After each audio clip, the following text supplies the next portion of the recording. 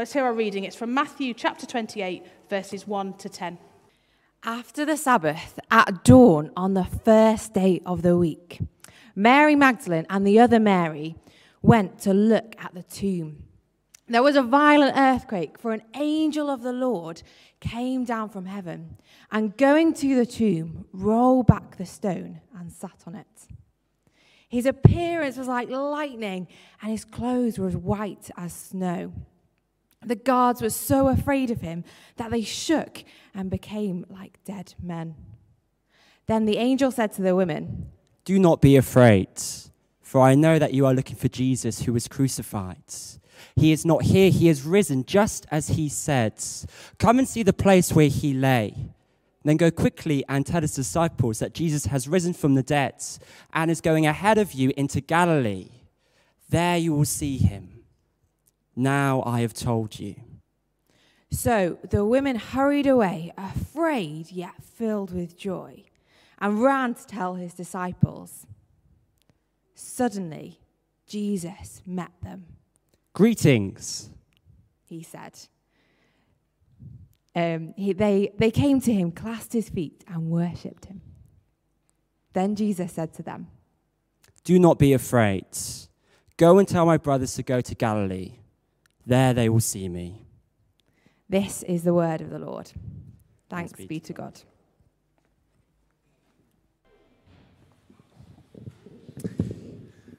Well, do you remember what Sarah said? The women were told 2 times by the angel and by Jesus, don't be afraid. That makes sense. It was all pretty scary, the stuff that was going on, the stone not there, the angel like lightning, don't be afraid, and go to Galilee. What's that about? Why do they have to go to Galilee? Well, let's find out, because a few verses later, they get there. Let's see what happens. Then the 11 disciples went to Galilee, to the mountain where Jesus had told them to go.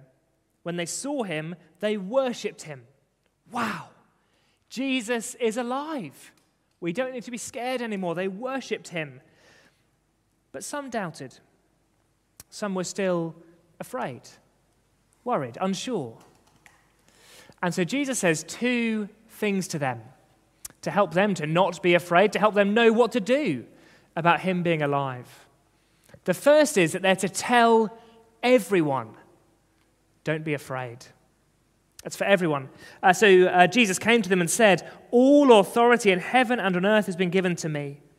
Therefore go and make disciples of all nations, baptizing them in the name of the Father and the Son and the Holy Spirit, and teaching them to obey everything I've commanded you. Go and make disciples of all nations." Everyone, everywhere. Tell everyone, don't be afraid. I wonder, if you were walking home, imagine that when you're going home, you see on your road today a new sweet shop has opened up, and you think, well, I'm going to go and have a look. And it's Easter, so I'm going to go and see if they've got any good Easter eggs in the sweet shop for me. And so you walk into the sweet shop and you say, "Can you see some Easter eggs?" And they show you some very, very little ones. And you think, it's not bad. Do you got anything else? Do you got any slightly bigger Easter eggs? It's a proper size Easter egg, okay, maybe. But then you see behind the counter, on the special shelf, you see this. And you think to yourself, I know which one I want. And you ask, how much does that one cost? And it's free. Really? Free? I'll have this one. And maybe get away quite quickly before they change their mind. And on your way home, I know what you'd be thinking. You'd be thinking, I've got 2 arms. Can I have another one? Well, now that you've got 2 on your way home, you'd be thinking, there's room on top for another one. Okay, and now on your way home, you'd be thinking, I've got to tell someone about this. I want you to have a think, maybe tell someone you're with, who's the first person you would tell about the sweet shop giving out free giant Easter eggs. Who's the first person you'd tell? You can tell someone new if you want to.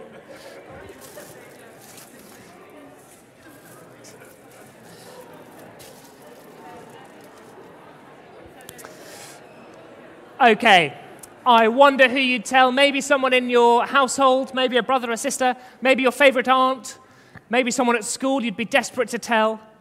Who would you tell? And when you told them and they'd got their arms full of giant Easter eggs, who would you tell next? And who would you tell next? And who would you tell next? I think in the end you'd tell everybody you could think of. Just walking down the street, you'd say to someone, hey, go to the sweet shop. It's great. When news is that good, we don't want to keep it to ourselves. You might spend a bit of time just sitting on the sweet shop floor eating as much chocolate as you possibly could, but at some point you're going to go and tell someone, tell everyone, there's chocolate for you. Well, Jesus says, go and tell everyone that we don't need to be afraid. At Easter, we're not just meant to come to church and enjoy it and enjoy the music, which is great, and enjoy being together, which is great, and enjoy Jesus being alive, which is great. We're meant to go and tell everybody. Because it's too good to keep just to us. We want to tell everyone how good it is. That's why as a church, we've sent people all over the world. If you've been here a while, you'll know that we've got friends who are in Peru and India and North Africa, going all over the place to tell everyone, you don't need to be afraid. And it's true in Manchester as well. We can tell everyone you don't need to be afraid. I wonder if there's someone you'll see this week, and you could say to them, do you know, we went to church and we heard Jesus is alive. Maybe even if you're watching at home, there's someone you could send the link to and say, do you know what, I thought this was great. Or maybe there's someone you know who's scared. And you could say to them, do you know, Jesus says we don't need to be afraid. Jesus says this is so good, we can tell everyone, don't be afraid. But it is a bit different from the sweet shop, I know that, because if you tell people at school or anywhere there's free chocolate, they'll just love you. They'll just love you. If we tell them about Jesus, the Bible says sometimes it's a bit different. And we might be a bit scared telling people Jesus is alive. We might think they're going to laugh at us. We might think it's just a bit awkward to bring it up. We might think, well, they might not like everything Jesus says, or maybe they follow a different God, or we think different reasons they might not like us. And so the second thing that Jesus says at Galilee is, don't be afraid. Jesus is with us. Have a listen again. What does he say? He says, go and make disciples of all nations, baptizing them in the name of the Father, the Son, and the Holy Spirit, teaching them to obey everything I've commanded you, and surely I am with you always to the very end of the age. Jesus says, I'm with you. Don't be afraid. I wonder what it is for you that when it's with you, you feel like everything's all right. In our house, the kids have these muslins. This isn't one of theirs because I'd be in trouble if I'd brought it out without them. But have muslins, and when we're sad, when we're scared, you have a little cuddle. Everything feels better. Maybe, I don't know about you, maybe you've got a toy and you think this is when I went to university, I took this dog with me. It's called Pup because I wasn't very imaginative when I was 18, and just a little cuddle and think, okay, everything's okay. Maybe you're a bit bigger, and let's be honest, it may well be your phone, and you think, if I've got my phone with me, I'm all right. I can work out where I am, I can pay for things, I can sort it out. But we do all know, however big you are, however old you are, and this year especially, we know that really we want people. When we are sad, scared, we want a person to be with us, someone to hold our hand, put an arm around our shoulder, someone to say, I'm with you. It's all right. Don't be afraid. Jesus says, I'm with you. And is he a good person to have with us? Well, do you remember what else he said? He said, all authority in heaven and on earth has been given to me. All authority. Authority means he is in charge. And all authority in heaven and on earth means he's in charge of everything, everywhere. Jesus is in charge of the things we had up here before. Spiders and heights and jelly and whatever was here. Jesus is in charge. He has authority. Jesus is in charge everywhere. In Peru or India or North Africa or in your house. When it's dark, at your grand's, at school, on the moon, in prison, anywhere, Jesus has authority.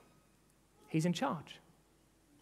And he says, I am with you. That's why they had to go to Galilee, to find out really why they don't have to be afraid. Like Sarah said, not just good news for the future, but good news for now. They go to Galilee, and at Galilee they're told, go everywhere. Don't just stay in the sweet shop, scoffing yourself with chocolate. You can tell everyone that they don't need to be afraid.